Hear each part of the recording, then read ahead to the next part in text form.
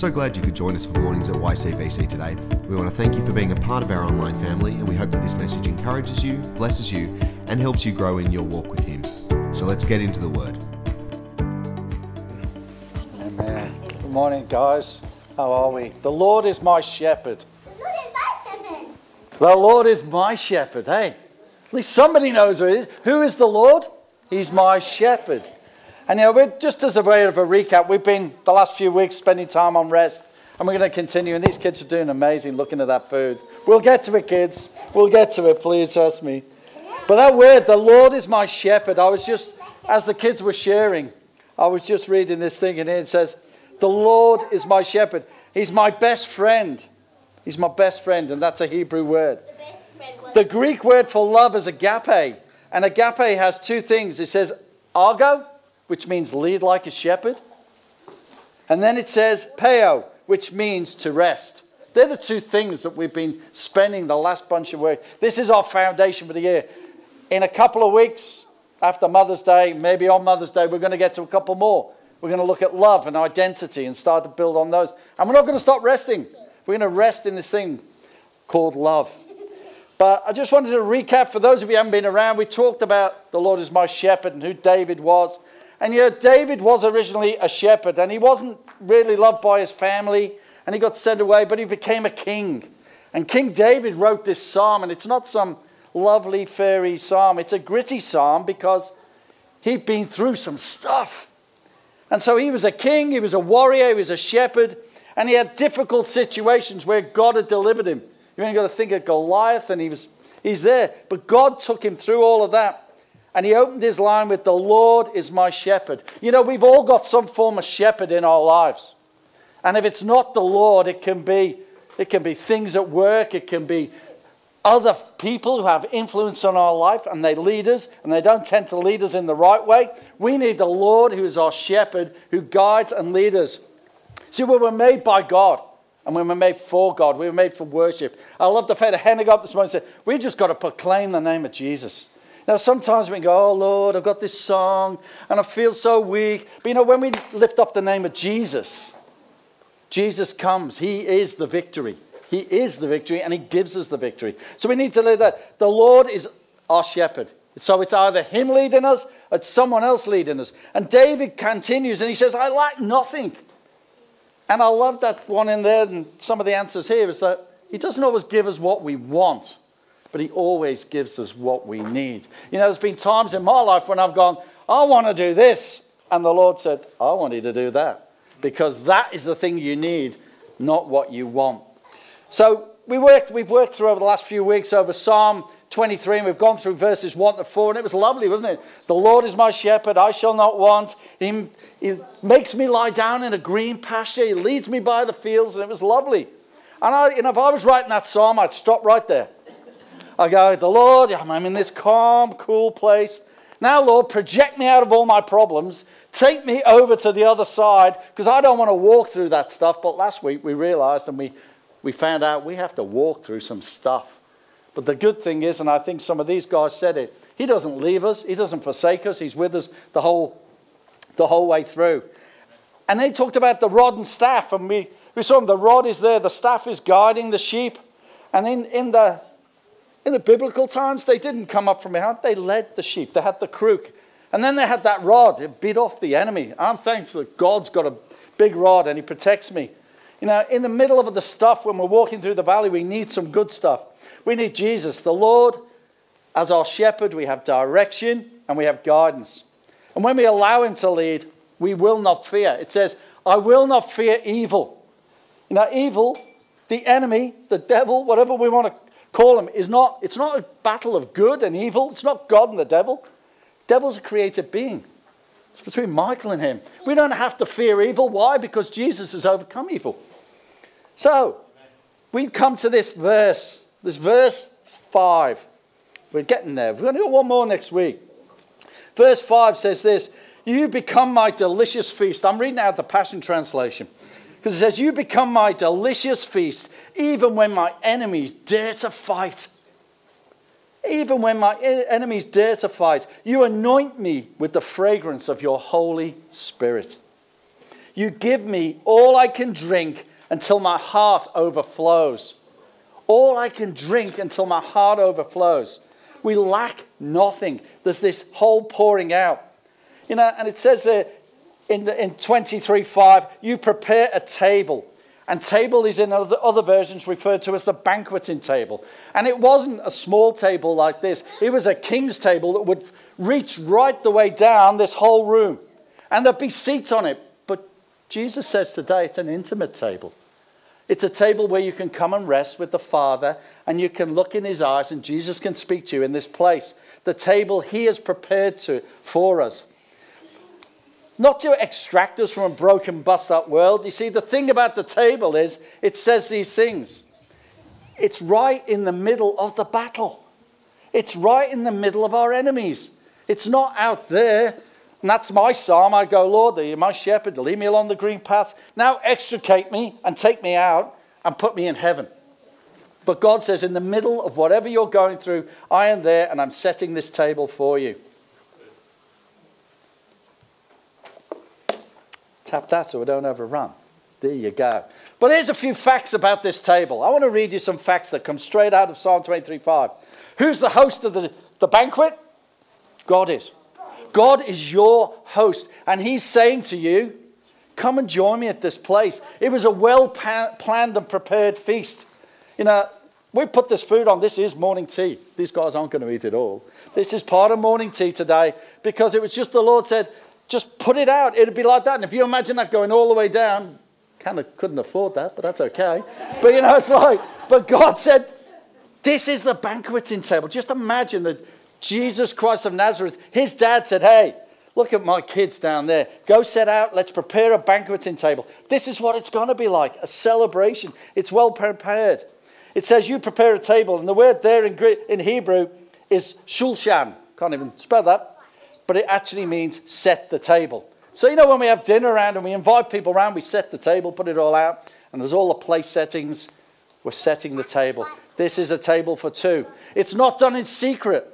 This is not a table that we have a hidden little feast. It's not a McDonald's which fills you up for 10 seconds and then you drive out the driveway and you're feeling hungry again. This is something that sustains you through the battle. It's done in public. It's in front of the enemies. When I've walked through some stuff with Pam and we've been in the face of enemies' attack, God's just taken us out there and says, chill. I'm giving you a table right front seat. Your enemy can't touch you, but they can see you. And the other thing is it's on a battlefield. We all go through battles. This table represents a place of protection. The Lord is my shepherd. I shall not want. He sets a table in the middle of my enemies. We have a good God. We have to start from that premise, don't we? God is good. And if God is good, he's not going to put us a table where our enemies can give us a bashing. It's right there. It's a place of protection. It's a place of provision. I thank you, Jesus, for our provision that we're going to eat soon. But it's also a place of his presence. It says the oil overflowed. It wasn't he anointed my head with oil. It didn't just anoint there. There was enough to give out. It overflowed to go to the community, to go to 2582. He's going to give us enough to spread around. Why does he want to do these things? Because God wants to welcome us. He's a good dad. And he says, welcome into my fellowship. It says this in Psalm 5:11 in the Message. You welcome us with open arms when we run for cover to you. Let the party last all night. Stand guard over our celebration. Hey, how about that? God is standing over our celebrations. He also says this in Job 36:16. Who knows? Job went through some stuff. He went through some tough stuff. His family deserted him. Everyone deserted him. And he stood with him. And it says this. He is wooing you from the jaws of distress to a spacious place free from restriction. To the comfort of your table laden with choice food. Jesus wants to bring you in. He's wooing you. He's wooing the people out there. You've heard me say, Romans 8:19 says the people are standing on tippy toes for the children of God. It's us, the children of God, that are going to woo people to his table. So it's a place of that. It's a place for our grace and our rest. And it's for a place where God gets his glory. Because it's about Jesus. None of this is about us. It's all about Jesus. And God also wants to show the world his goodness. You know, we're walking around going, oh, you know, I've got all this tough stuff. You know, people go, why would I go to church? Because you're always down in the dumps. But it says here, in Psalm 31:19, your goodness is so great. You have stored up great blessings for those who honor you. You have done so much for those who come to you for protection, blessing them before a watching world. When we come to God, when we come to our faithful God, our daddy, he protects us and the world can't touch us. So God is welcoming us into this place. But you know, this table of food here, it's beautiful. You know, I was just thinking about this, and I've been watching some stuff and just thought, you know, this is an amazing table. Hey, do you like this, kids? It's beautiful, isn't it? You just imagine sort of. Now, I'm going to tell you this, you've got to listen for the sound. You hear that? It's beautiful. It's fizzy water. Because in heaven, there's going to be fizzy water. I just love fizzy water. I mean, just imagine that this is, you know, you're sitting at the table, and I'm sitting here, and here's the king. I'm looking in the eyes of Jesus. Look at that. I am looking in the eyes of Jesus. Hey, buddy. And God says, hey, do you want a glass of cool water? Because this table was set up in the middle of a battlefield in a country that was hot and sticky. And I'd go like, wow, Jesus, God, I love you. You know, would you like a glass, God? Would you like a glass of fizzy water? And he said, thank you. He said, but I am the water. You know, I am the living water. But I'll take some of your water, Keith. But we had this beautiful place, and we can just have a drink of water. Oh, is that good water? That's good water. Very fizzy. I like it extra fizzy.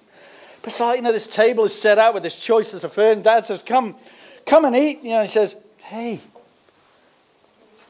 So my cup, oh, grapes are good. He said, you know, I anoint you with oil and it overflows and the food is there available. Anybody here can't eat fruit? You got any allergies? You see? I'm a caring pastor. You like some grapes? This is your morning tea, guys. Why don't you, can you help me with that, love? Let me just pass that around. They can just put them on. But it's just like, so while they're having morning tea and while they're quiet, we'll keep going. But it's this place of rest. I want to rest. You know, I like fine dining. And I'm married to a beautiful wife who also loves to spend time, not over a Macca's 5-minute meal, but sit there and sit with friends and dine and eat and just enjoy it. But this is an amazing table. It's a personal chance to rest with Jesus. Come and rest with him. It's all about our grace. But you see, it doesn't matter what your circumstances are today. We sang that song, Jesus Has a Victory. You know, you could be in the middle of persecution, middle of difficulties. There could be a diagnosis of, you know, horrible cancer diagnosis. We went to see our friend on Friday, and she's just going to go through some horrible treatment. But you know what? We sat and we dined with her, and she said, but Jesus is my King, and it doesn't matter what happens because I win. We need to know that. You know, no matter what your family strife is, and you know, we can choose our friends, but God says you can't choose your family, eh? And sometimes there's family strife. But God says, I'm going to prepare a table for you in the middle of your enemies. In the middle of your enemies, I've got this table for you. It is such a table of rest, and it's a very personal table. It's a table for two. So now I love that fact. But how do we, you know, we sometimes have this table laid out, and we have all these things that distract us from this table. We don't come and spend time. And I know when I don't spend time sitting with my dad, I get dry, I get thirsty, and the food can be there, but I can't. And one of the reasons I don't do that is because I'm so busy, you know. I've got to prepare a sermon on Sunday, and I've got to go to this meeting because Dan's got to tell me I've got to go to a meeting. I've got to go to that meeting and this and that and that. Whoa, and I'm too busy. We need to step it back. We've been talking about rest. We can distract ourselves. The other one is, this is about all in. This is about, are you all in with Jesus? Because if you're 100% in, then you're in. But if you just want the quick selfie with, hey, look, this God. Get me in here. And then you whack it out on whatever platforms you're on. I'm not on that many. I'm 63, so I'm on Pop's platforms. My kids got us on all sorts of, Instagram, and it's out there, here's me with the king. I'm with the king.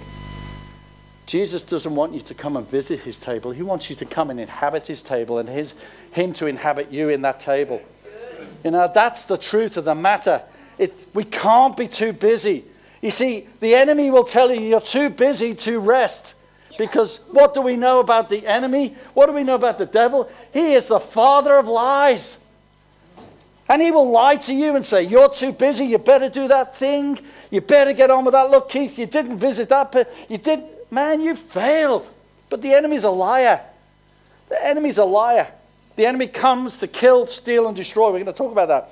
But we get interrupted all the time. So Pam and I were just 27th of November last year. We got a phone call. We were on our way to Sydney. And we got that phone call inviting us to come here. And we were heading off on a break. We were heading off on this cruise. And we got on that cruise with friends. And it was a great time, but we agreed as couples to have our own time. And there was this time we just went down. Pam and I had started talking about the blessing of coming here. We were excited. And we were talking in our room on our balcony. And we said, hey, it's dinner. It's lunchtime. It's 12 o'clock. Let's go down and have a quiet lunch. And so we went down to lunch and we sat at the table like this. Wasn't quite as much food. And there's just Pam and I. And who likes those times with people that are special in your life, hey? I don't get enough of them, but we were continuing this intimate discussion about Pam and I coming here, and it was so exciting.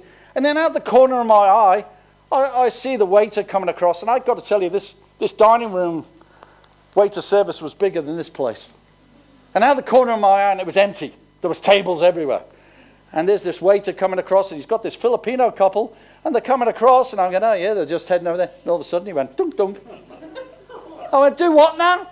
Excuse me? I'm having a conversation with my wife. And of course, you've got to turn around and you've got to be Christian.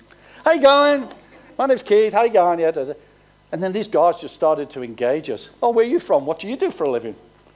And I said, well, we're pastors. And that was it. We come from Catholics. We're Canberra. And we had this amazing discussion about faith. And we learned all about them. They were retired public servants. And they loved Jesus. And it was beautiful. But it kind of distracted. But they weren't our enemies. But the enemy loves to come to your table and stop you resting at Dad's table. He loves it. He loves it. In the word it says this in 1 Peter 5:8. Be alert and of sober mind, because the enemy, the devil, prowls around like a roaring lion looking for someone to devour. The enemy prowls around the table. He prowls around this table looking for someone to devour.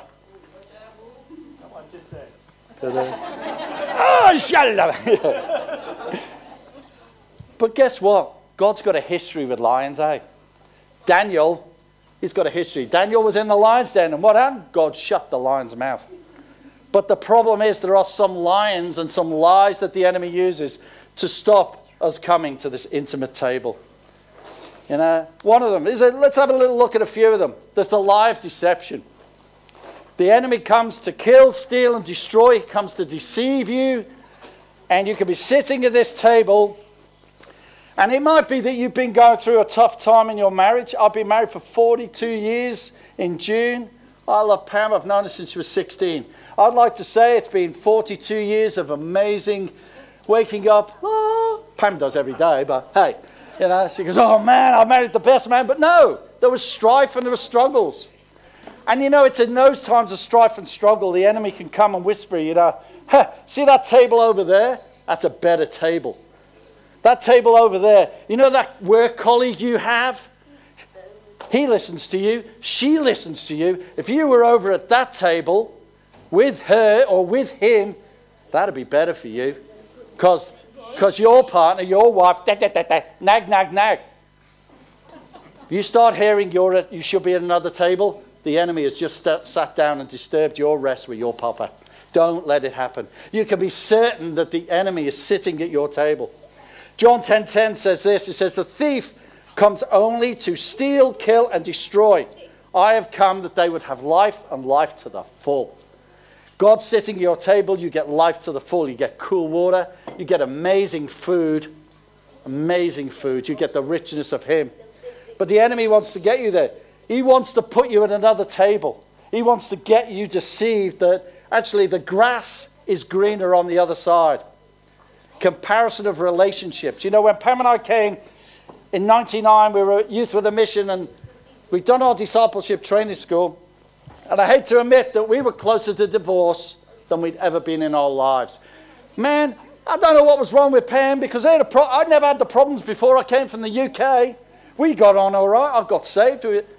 And Pam thought the same. We went to our leaders, said, we're going back to the UK. They said, why? I said, because we didn't have these problems back there. He was graceful enough to say, your problems are geographic. They'll follow you. Deal with them. And it was a lie that we were better off with our friends back in the UK, because God had called us here. And if God is for us, who can be against us? You see, there's all these comparisons. You know, that business is doing better. I may have quit my business and go and join them. And the enemy just, and within YCBC, there's some amazing businesses, and God is doing stuff in them. But this thing about comparison, looking at the other table. See, the problem with the grass always being greener on the other side is it needs mowing. It still needs mowing wherever it is. So you may as well mow it in your own paddock and sort yourself out. We need to be planted at this table with Jesus. Jesus comes to give us life, and life to the full. James 4:7 says, then submit yourself to God, resist the devil, and he will flee. The devil only has authority where we choose to give him authority in our lives. He's not coming to my table on your bike. Go. Resist him. Don't give in to deception. The second thing is like, you're never going to get out of this. You're always doomed. Life is, you ever hung around people? Oh, how are you? I talked to a guy the other week. I said, how are you? Oh, mate, you know, if you only knew the issues, oh, man, I don't know how I'm surviving. I don't know how I'm going to get through tomorrow. It's like, it's been so hard. I don't even think I'll make it. And he was a believer, and I went, do you realize what you've just spoken into the atmosphere? Do you realize what you have just said? I don't think I'll make it. Man, that's a curse on yourself. Stop it. I said, where do you get that thinking? And we started talking, and it was stinking thinking, as Pam always tells me when I go. Perhaps she says, Keith, do you need to go for a walk to the cross? We won't be able to do that when we move. We're not taking the cross with us. But that's her way of saying, hey, that's stinking thinking, Keith. Stop it. This thinking of doom and gloom is not from the Good Shepherd. It's not from the Good Shepherd.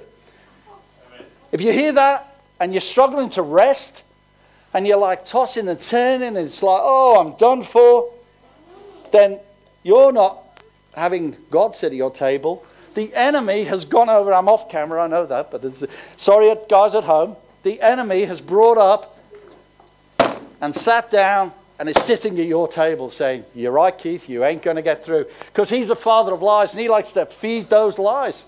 There's been times where I'm going, I'm not going to make this. And God comes and he says, you will make it. Because it says, yea, though I walk through the valley of the shadow of death, I will fear no evil, because you're with me. God's in the valley with us. Yeah. It's okay. In other words, God says, you're going to make it. You're going to get through. It might look impenetrable, but you're going to get through, and we're going to get through it together. You see, that's how he got the Israelites out of Egypt. He didn't build a bridge. He parted the sea. He parted the waves. You see, it's just, Psalm 77 verse 19 says, your path led through the sea, your way through the mighty waters, though your footprints were not seen. You know, there's a song we sing, you know, that miracle work. It says sometimes, I know you're working even though I can't see it. Maybe we can't see God in our path, but he is there working all the time. He's working his way through that. See, if God is for us, who can be against us? Romans 8:31 says this. So what does all this mean? Referring to the previous stuff. If God is determined to stand with us, then tell me who could ever stand against us? Continues in 32. God has provided his love by giving his greatest treasure. God gave Jesus for us.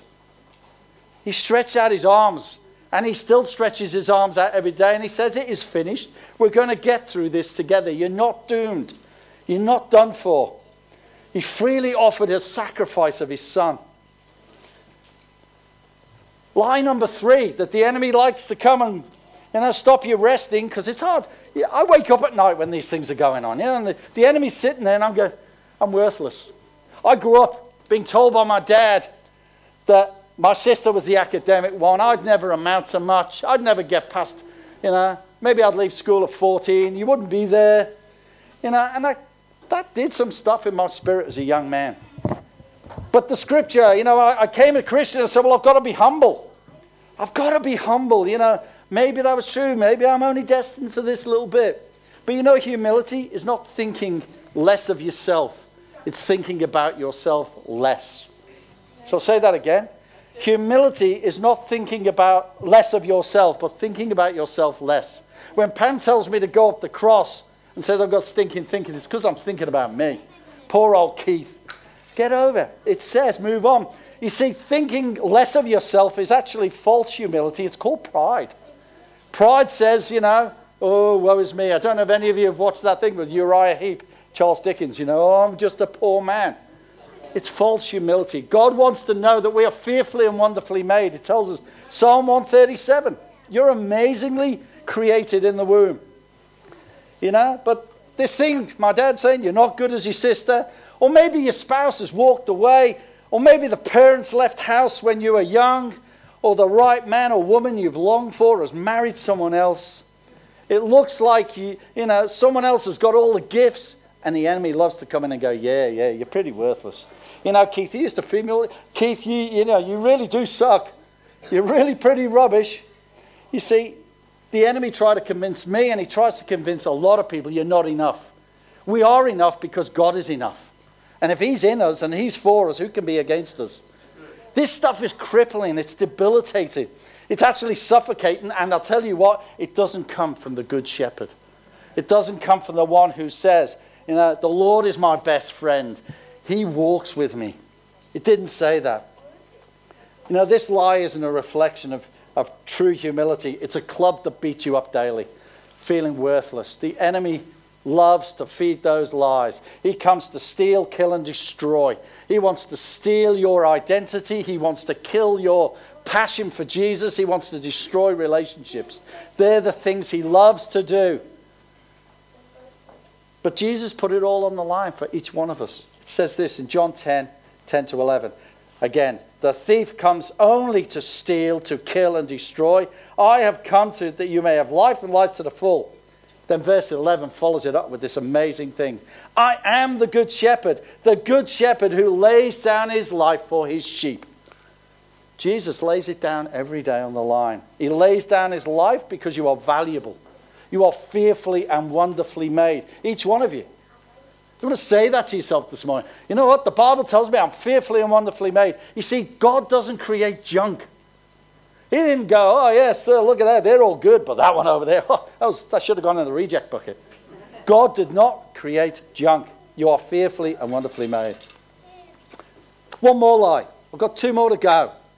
The lie of me against the world. You see, all that junk I got fed by my father, and you know what? God restored all of that, and I know I have the best dad in the world, and I know now that my earthly father gave me what he could with what he had, because I discovered the circumstances he'd walked through.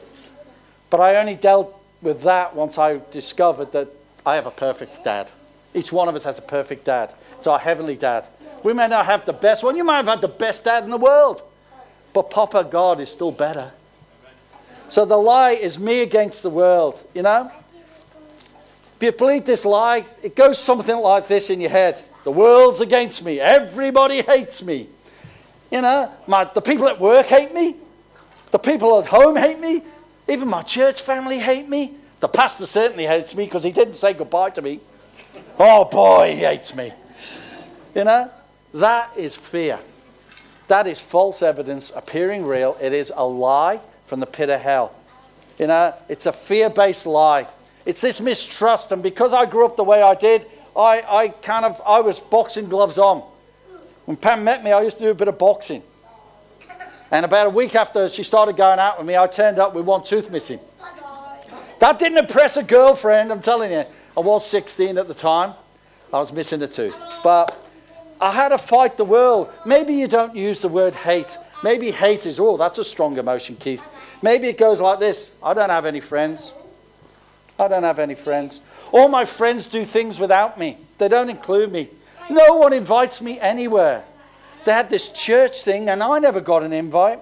Nobody likes me. You know the truth? The truth I've discovered is that maybe there are some people who don't like Keith. And that's okay. But it's not everybody. It's not everybody in the world who hates me or doesn't like me. You see, not everybody's against me, but because I was hurt, I had to defend myself. And often we have flight, we run away from situations. So we try to run away and go back to the UK, but when that didn't work, I come out fighting. And I often came out fighting around those who love me, like my wife, like my kids. I come out like this, but we sang this morning, I know that Lord put that on my heart during that worship, that some of you need to stop fighting. Some of you actually just need to stop fighting because God is fighting for you. Exodus 14:14 says this in the NIV. The Lord will fight for you. You only need to be still. You need to be still. You need to stop fighting. And 2 Chronicles 20:17 says, you will not have to fight the battle. Take up your position, stand firm, and see the deliverance of the Lord will give you, Judah and Jerusalem. Do not be afraid. Do not be discouraged. Go out and face them tomorrow. The Lord will be with you. The Lord will be with you. Sometimes we just have to enjoy the table. We need to rest at the table. We need to let the Lord feed us with his truth, his word. You know, God didn't place a Bible on the empty table as an instruction manual and say, there you are, boys and girls, get on with it. This is not an instruction manual. It's the living word of God, and it comes out of a relationship with the guy who's sitting over there, the King of Kings and the Lord of Lords. And he gave us enough food. He gave us enough food to share, and we're going to share all this stuff here. The kids have had their portion, but we're going to share it. You see, there's all sorts of scriptures that talk about the fact that we don't have, it's not us against the world, it's a lie. And the last one I want to talk about is there's no way out. The lie that the enemy loves to feed these at your table. You can't rest because, you know, everybody hates me, nobody loves me, I should be at that table over there with that other person, or I should be doing that other job. I've got this spirit of dissatisfaction. I'm sitting at the table, and the king can't speak because the enemy's whispering, going, you may as well check out, buddy. It's all over. It's all done. It's all finished. It's a lie that there's no way out.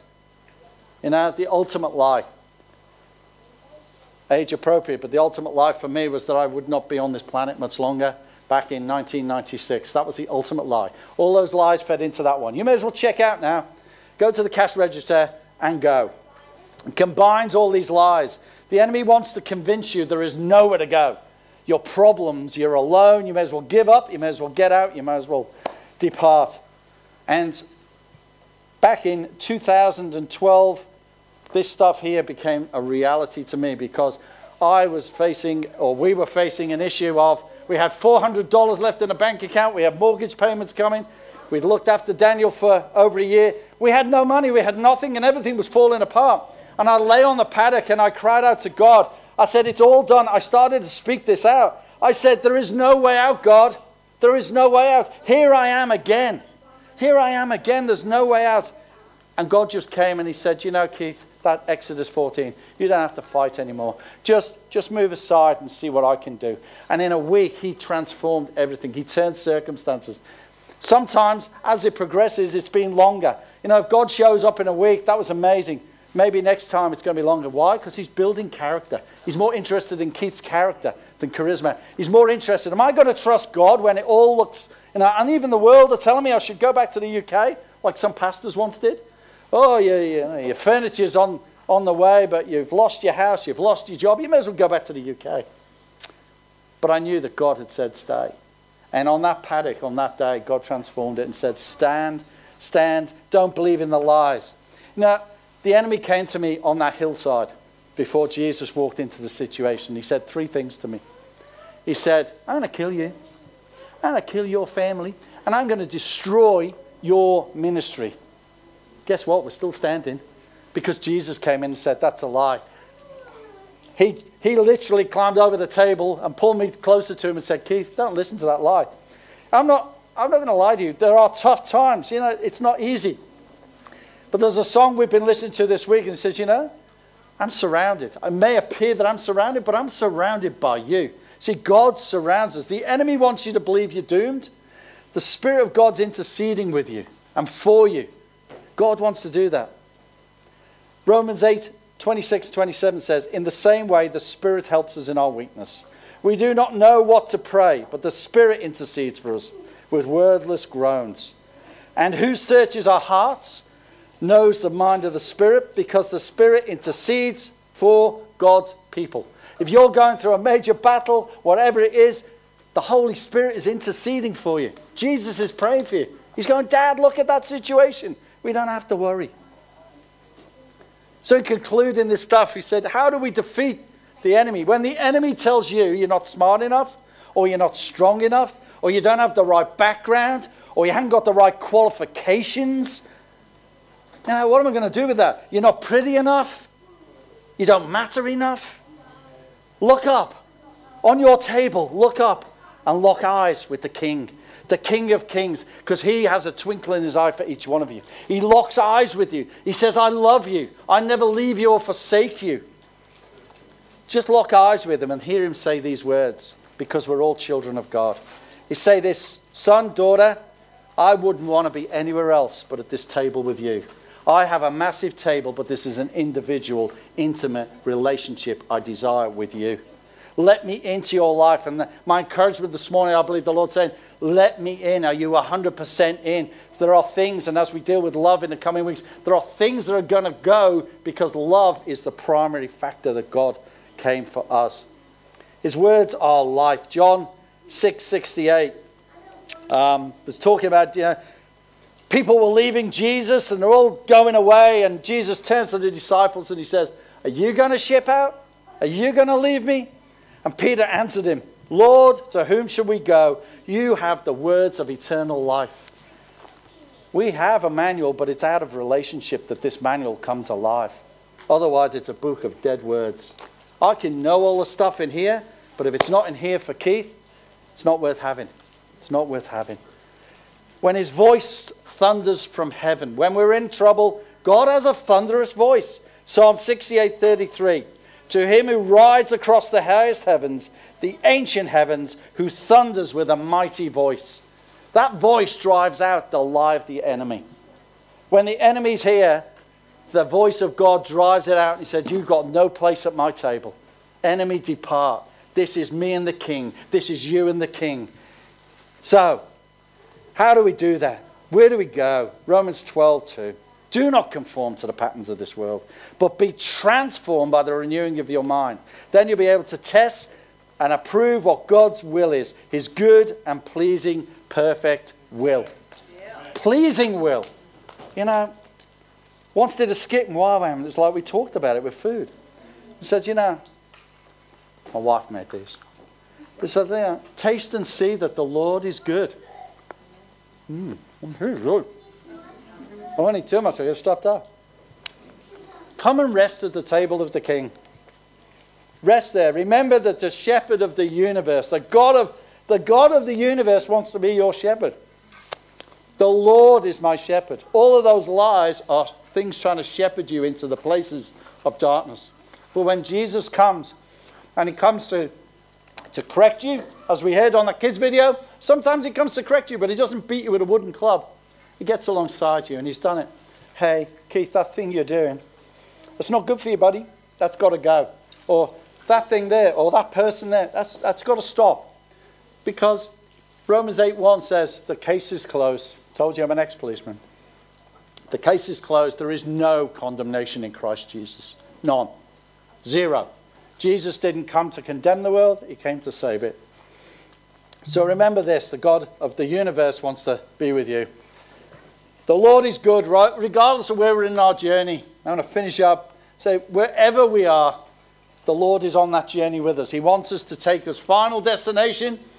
Take this table, multiply it by this room, keep going through Yass, through 2582 across Australia, because the greatest banquet of all is in Isaiah 25, 6-9. The Lord Almighty will prepare a feast of the finest food for all the peoples, not just YCBC, sorry guys. He's coming back for his kids. The banquets of the best meats and the finest wines, and on this mountain God will destroy the shroud that enfolds the people, the sheet that covers the nations. He will swallow up death forever. The sovereign Lord will wipe away the tears from all the faces, and he will remove the disgrace of his people from the earth. And in that day they will say, surely this is our God. We trusted in him and he saved us. Yes, this is the Lord. We trusted in him. So let's rejoice and be glad in our salvation. Let's rejoice and be glad in our salvation. Can we pray? Let's pray. I just want to make an invitation as we start to pray. The invitation is this, that maybe as we're praying and as we're worshiping this last song, you want to do business with God. Maybe you need to come and sit at this chair. I don't know. But God wants you to come to the table of intimacy. He wants you to rest at his table of intimacy. He wants you to know this morning that this table is always available. And it's always full of food and beautiful produce, because it's his Holy Spirit that wants you to rest in. And the other thing is, don't give the enemy a place at your table. Don't let him disturb your rest. So if you've got a live deception going on this morning, if you think you're doomed, if you think you're worthless, you've said things that said the world's against me and I'm useless and I can't do that, there's no way out, then the Lord wants you to look up and lock eyes with the King. So Papa, I pray right now, I pray that, Lord, for those who are battling whatever they're battling this morning, that they'd just be able to look up and lock eyes with the King and hear those words. I love you. I love you. I created you, and I don't make junk, and I don't make worthless items, because you are fearfully and wonderfully made. So Lord, we thank you for your word, that your word is life and it's breath and it's fresh food, Lord, that it is the bread of life. Thank you that you are the bread of life. You are the living water. So I pray this morning, Lord, that you would just invade not just the end of this meeting, but our family gathering after this, Lord, where all sorts of things are going to happen, but we still lift your name up, Jesus, because you are the King of Kings, the Lord of Lords, and you're our precious Dad. Amen.